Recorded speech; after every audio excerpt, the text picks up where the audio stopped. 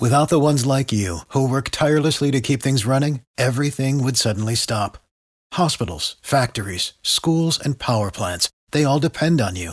No matter the weather, emergency, or time of day, you're the ones who get it done. At Grainger, we're here for you with professional-grade industrial supplies.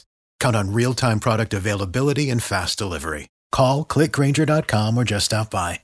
Grainger, for the ones who get it done.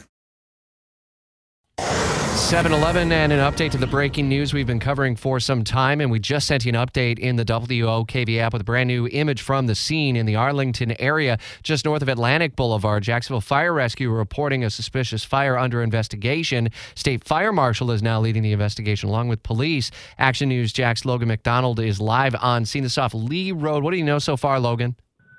So what we do know so far is, according to the Jacksonville Fire and Rescue Department, they responded just after 4 a.m. this morning to reports of a vehicle on fire to find 15 on fire in the lot of Brewer Towing off Lee Road in the Arlington area, as mentioned. And we do know at this time, according to Jacksonville Fire and Rescue, there were no injuries, but this is considered suspicious.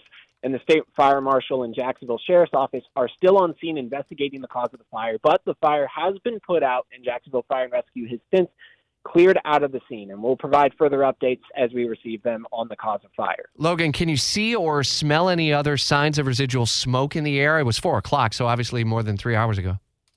No, so right now it seems pretty cleared up. There's no smoke, there's no residual fire or anything. We were told by some crews on scene that were putting down some sort of foam, so they're keeping people away from the scene at this time. That's the State Fire Marshal asking people to stay away from the scene. And they still have Lee Road blocked off around the scene.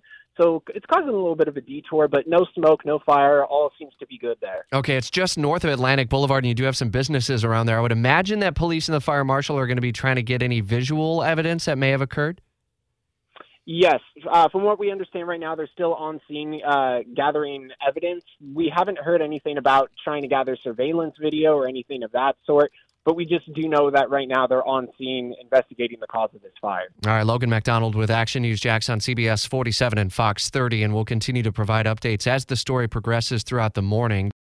Without the ones like you, who work tirelessly to keep things running, everything would suddenly stop.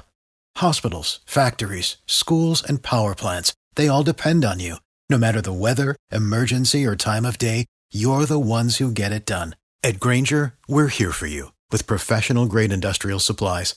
Count on real-time product availability and fast delivery. Call, click Grainger.com, or just stop by. Grainger, for the ones who get it done.